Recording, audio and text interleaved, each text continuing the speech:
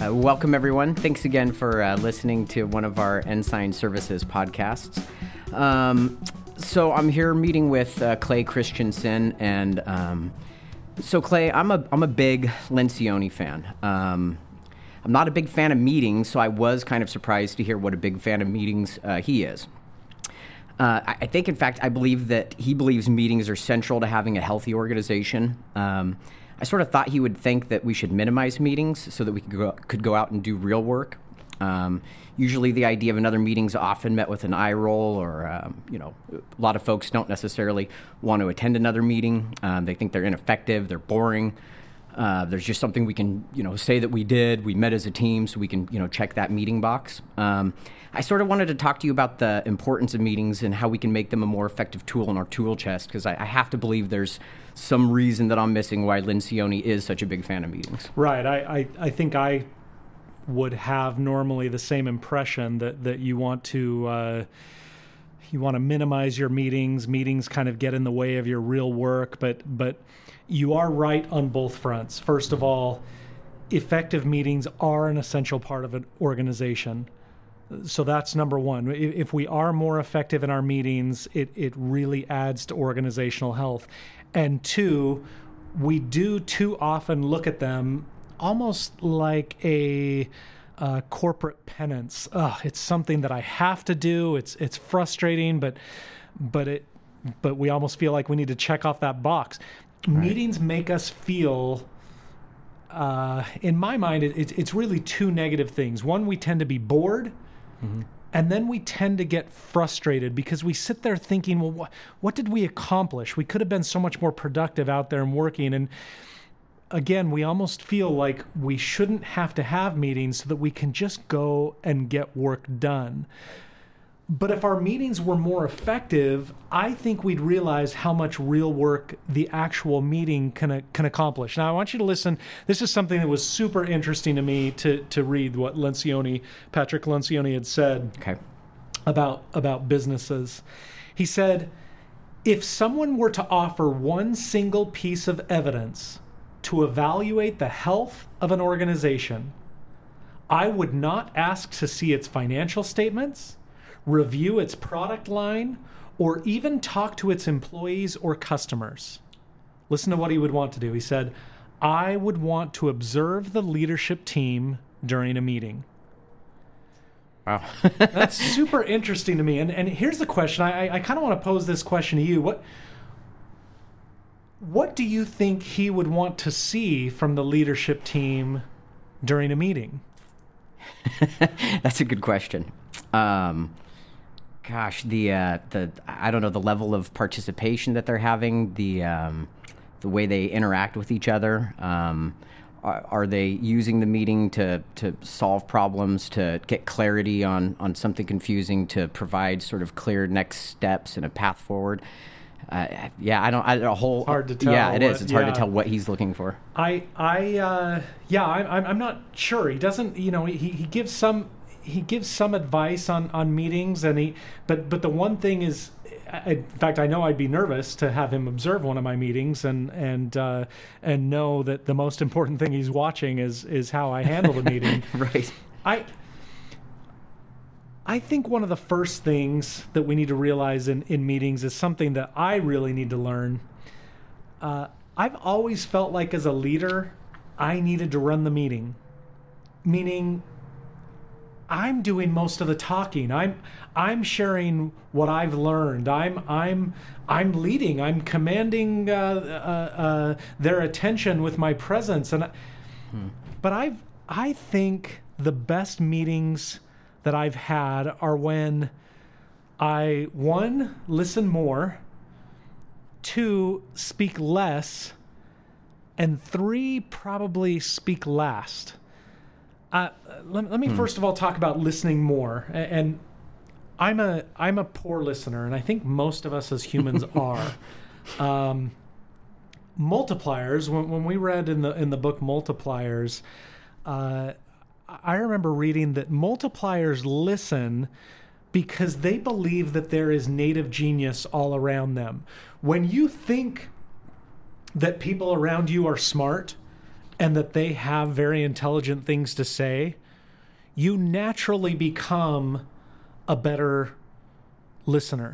Yeah, as you started to say that, I remember reading that in Multipliers and really taking that lesson to heart. So that's interesting that's one of the things that Lencioni. Yeah, and it made me check myself too, because I think, well, I'm a bad listener. Does that mean that I don't think people around me are intelligent? That Right. that really I can just add to them, and that they're not really going to add to me? And that's not a good thing. One of the other examples I love to share on listening, and many have heard me talk about this, is this study that was done with victims' impact statements. A victim's impact statement is, let's say a crime is perpetrated against your family. Let's say your family is robbed and held at gunpoint. And the person is caught and they are convicted. Before sentencing, a judge and a jury will oftentimes reach out to the victim and ask you to fill out a victim's impact statement. And in that victim's impact statement, I would write down, well, we lost this amount of money, we've lost our peace of mind, this is how we've been victimized. And I spell all of that out to the judge and jury so that they can provide an adequate sentence. Mm-hmm. But they did a study with victims' impact statements that was really interesting to me.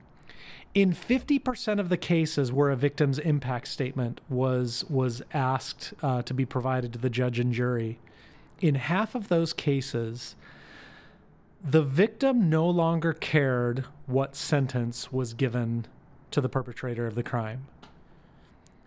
The very act of being listened to made them feel less like a victim. They no longer cared. They no longer demanded that justice or cared how justice was meted out because they were listened to.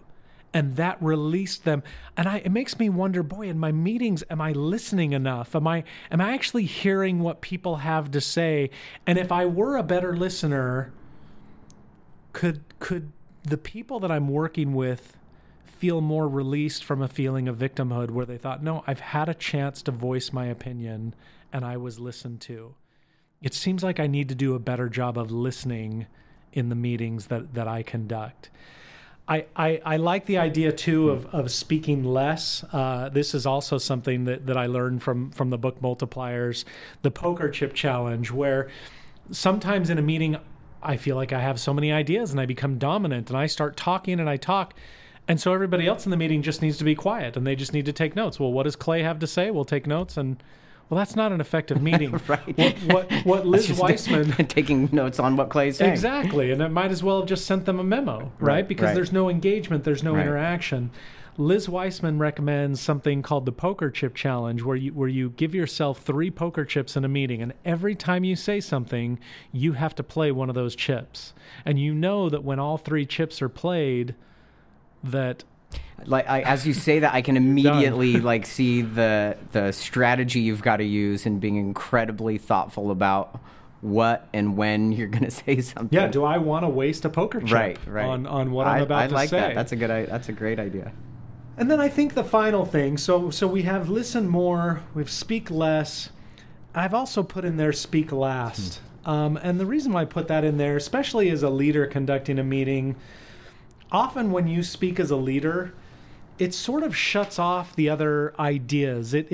You're trying to solve a problem. If the leader chimes in and says, well, I really think we should be doing this, you've almost stymied the thinking of everybody else, because they just think, well, that's what the leader thinks, then I don't know that I necessarily want to agree with that. And I think we would do a better job if we would wait before offering our opinions or our thoughts to hear everybody else's. And if we are good listeners, maybe those thoughts are going to change. Yeah, that makes sense. Really influence people with what we're saying, instead of just maybe the position that the leader's in and making people fearful to interact.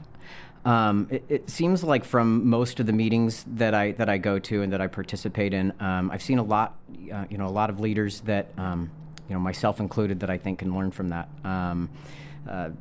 Some of the leaders I've seen tend to dominate the conversations or the meetings, and from what you just described, they almost think it's their job to dominate the conversation as a leader, and others never really get to share their genius because, honestly, the leader hasn't created a safe space for it.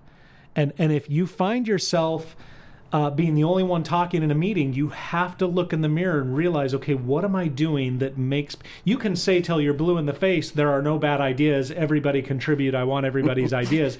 If they're not contributing, you are doing something as a leader that is not creating the safe space for them to contribute those ideas. And I want to say this too. I'm a big fan of this because it's kind of along the same lines. You know, if you're running a skilled nursing facility or a home health organization and you have a daily stand-up meeting, one of the mistakes that people make is they chime in only when their job function comes into play. So if I'm in a stand-up meeting in a skilled nursing facility and I'm the dietary supervisor, I speak up when we're talking about dietary needs, when we're talking about the kitchen, or we're talking about food service, or whatever it may be. For a successful meeting to take place, I think it's really important that the leader is clear that everyone is there not just to represent their department. They are all full partners in the meeting. In fact, almost telling people to say, when you come into this meeting, take off your job hat. You are not the maintenance supervisor. Right. You are not the dietary supervisor. You are not the director of nursing. Take off that hat. You are a member of this committee. Equal partners on this committee, and you speak up and you debate and dissent every time you feel like there is something that you disagree with, whether or not it's your area of expertise. And the leader has to make that clear. Take off your job hat when you come to this meeting. Come in as an equal partner. I mean, I can just picture how that also encourages, ownership with people to really get them to not just look at their one area, but to really feel like they can and are, that we want them to contribute, on really any of the areas of, of the operation. Right. Any other keys you can think of to an effective meeting? Yeah, here are a couple of points that I think we should use to kind of help evaluate our meetings. And these are very common Patrick Lencioni points as well. First, meetings are not going to be any good unless we have a team that is willing to trust each other enough to disagree. We've got to create a safe space. We need to thank people for their debate, point out how helpful it is and why. Make sure that everybody knows the rules of engagement. That everyone who disagrees has an obligation to share that, even if they're wrong. And in some cases, I can remember meetings that I've had where everybody seemed to agree on a topic, and I've said to three people, okay, you three, I need you to play devil's advocate here. I need you to disagree. And even taken to the extreme, there have been times when I've said, when we've debated a topic, and I've said, okay, now we're all going to change sides. We're all going to debate the other side that we were just debating. It's a great idea. And what it does is it helps create and foster thought, but it also does this. It makes your team realize, wow, he really wants debate. In fact, he demands debate. This is something that has to happen, because I'll tell you one of the things that I've discovered in poorly run meetings. You have a meeting where you talk about an idea. Maybe you've been in this situation. Mm-hmm. You walk outside and somebody comes and says, hey, did you hear what we were talking about in there? I didn't agree with that. If you are disagreeing outside of the meeting, right, you have just diagnosed a cultural problem in your meetings. Speak up, because if that's happening outside of the meeting, then you can immediately diagnose your meeting culture as having a problem. I know for sure, sitting here talking with you, I'm going to be taking that point away to not disagree outside of the meeting. I think that is that's great. Yeah, I think then the other thing I'd say to that, so point number one is just that spirit of debate and that culture of feeling free to disagree. I'd say number two would be, we need to have clarity in these meetings. A lot of you have seen the training Green and Clean, and if you haven't, I recommend that you go on the Ensign Services portal and click on training tools, and there's a hyperlink for the video Green and Clean, and it's about a father that's trying to get his son to take care of the yard, and he says, your job, son, is green and clean. It's not mow the lawn every Saturday. It's not water it every Tuesday, Thursday, and Saturday. It's not, you're going to fill the lawnmower up with gas. This is what we need to accomplish. We need a green lawn and we need a clean lawn. And this is your job. These meetings need to have that clarity. If we don't have that clarity, if we're just talking about ideas that are just kind of floating out there in space, and boy, it'd be really great if we were better at this. Yeah, that would be great. If we don't have that organizational clarity of what our green and clean is, our meetings are not going to be effective. But if we do have that clarity and we have a spirit of debate in the meetings, our meetings, honestly, they're not just more effective, they're more fun. You actually love coming to these meetings knowing, hey, we're going to tackle some real issues here. In fact, I used to have a rule with my meetings that we didn't really discuss things we didn't disagree about. The other things we could handle via email. You didn't need to meet about it. Yeah, I'll shoot you a memo, and this is what we're going to do, and this is how we're going to handle it. But if we disagree about the process or the system or what needs to happen, that's when we need to have a meeting, because we've come here to debate. So I can picture, just off a handful of meetings that I've been to that definitely had that feel to them, where there was great debate. Everybody was really engaged. We came out with some effective decisions and clear direction on what we were going to do next.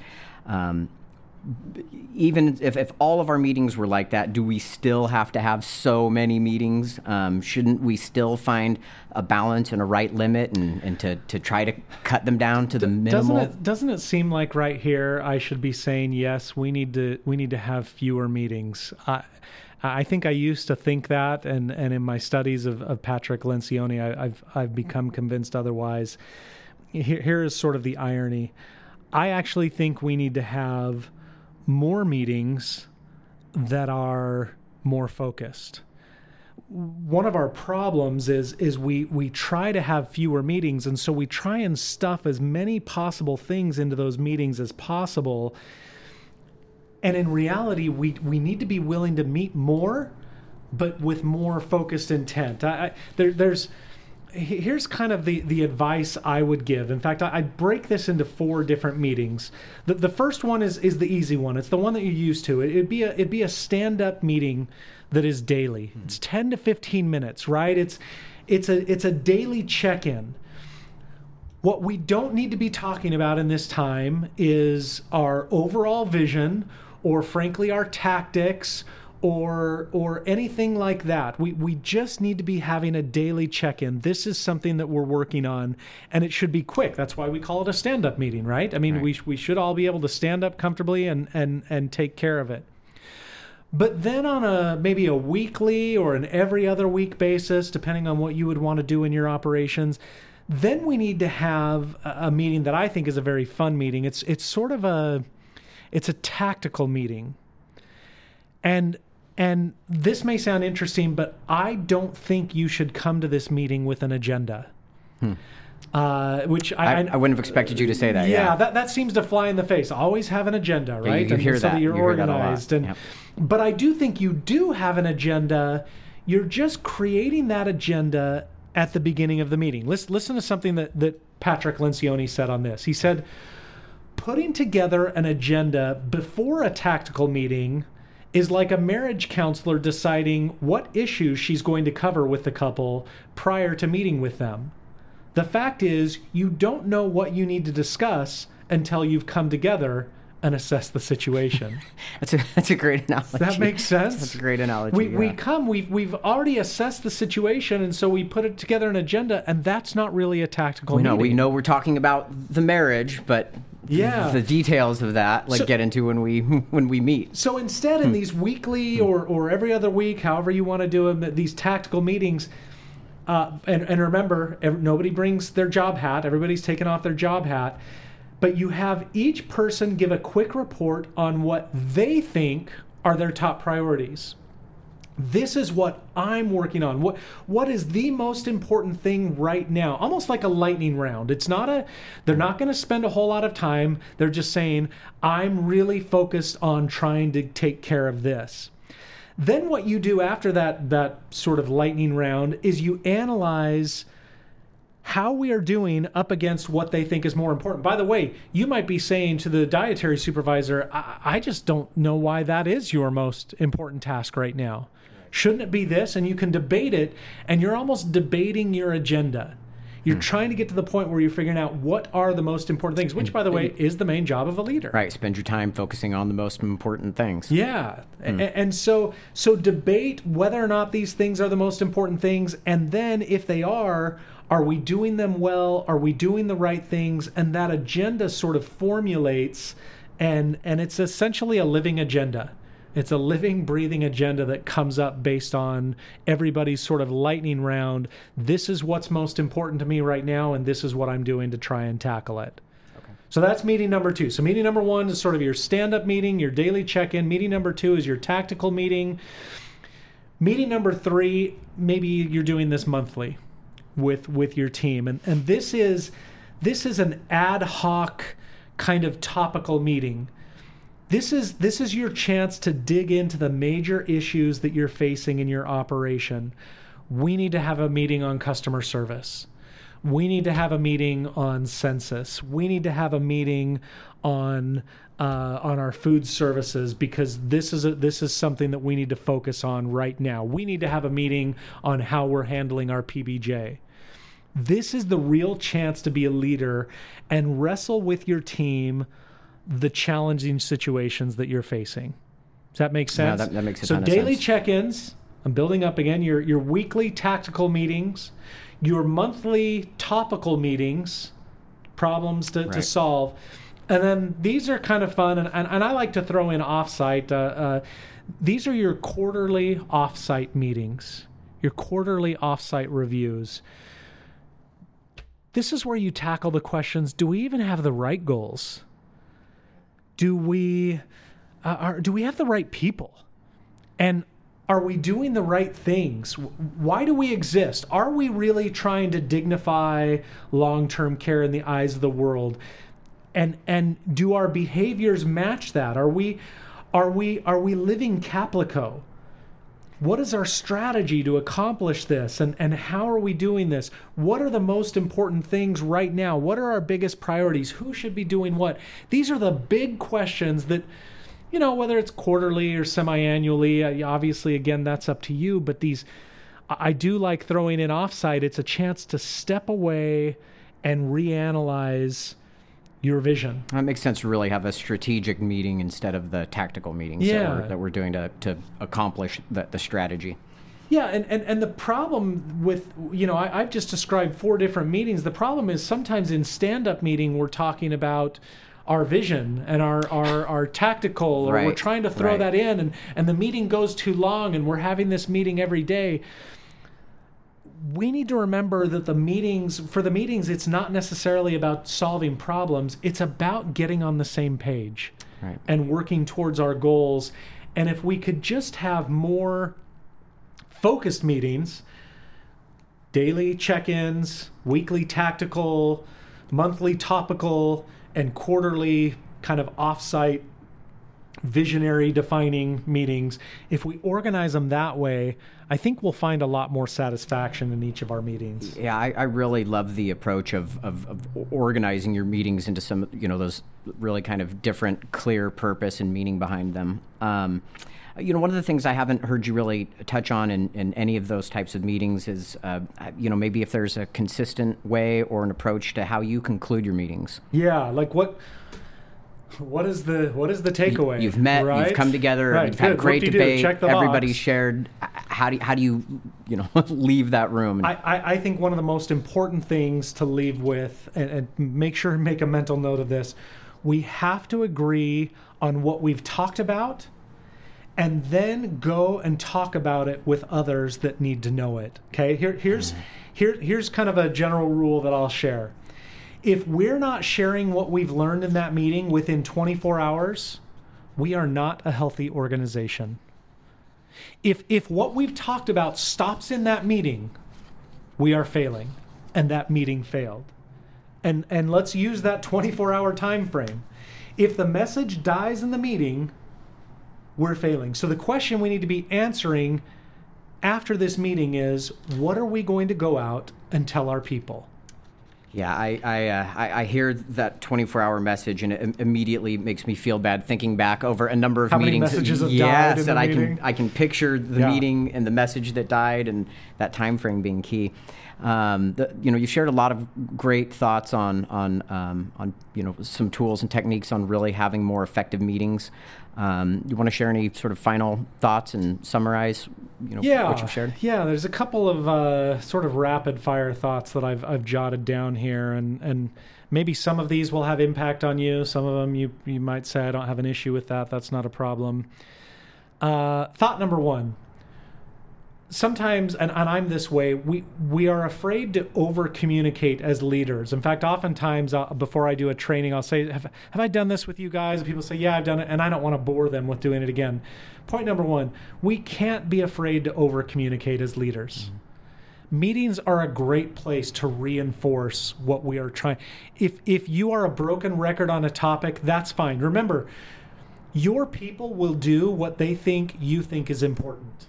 And if you're constantly reiterating something in a meeting, they're going to start to grab hold of that. And they're going to start to do it. They'll realize, okay, he's not letting go of this. She's not letting go of this. So don't be afraid to over-communicate. Here's a don't. Don't come to the meeting thinking that you already know what you're going to be talking about. Figure that out together. Again, that preconceived agenda, that this is what we're going to tackle.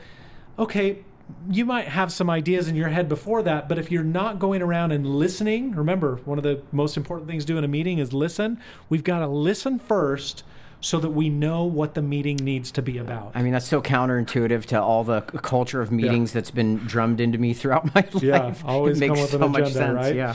I just think that we need to be cautious about that. I'm not saying agendas are evil, but you have to make sure that they're malleable enough to really get into what needs to be talked about. They're not driving the meeting because you're, again, checking like the meeting box, you're checking the agenda box. It's kind of like we talked about with trainings and PowerPoints. If that drives the training, then it's not going to be as an effective of a training.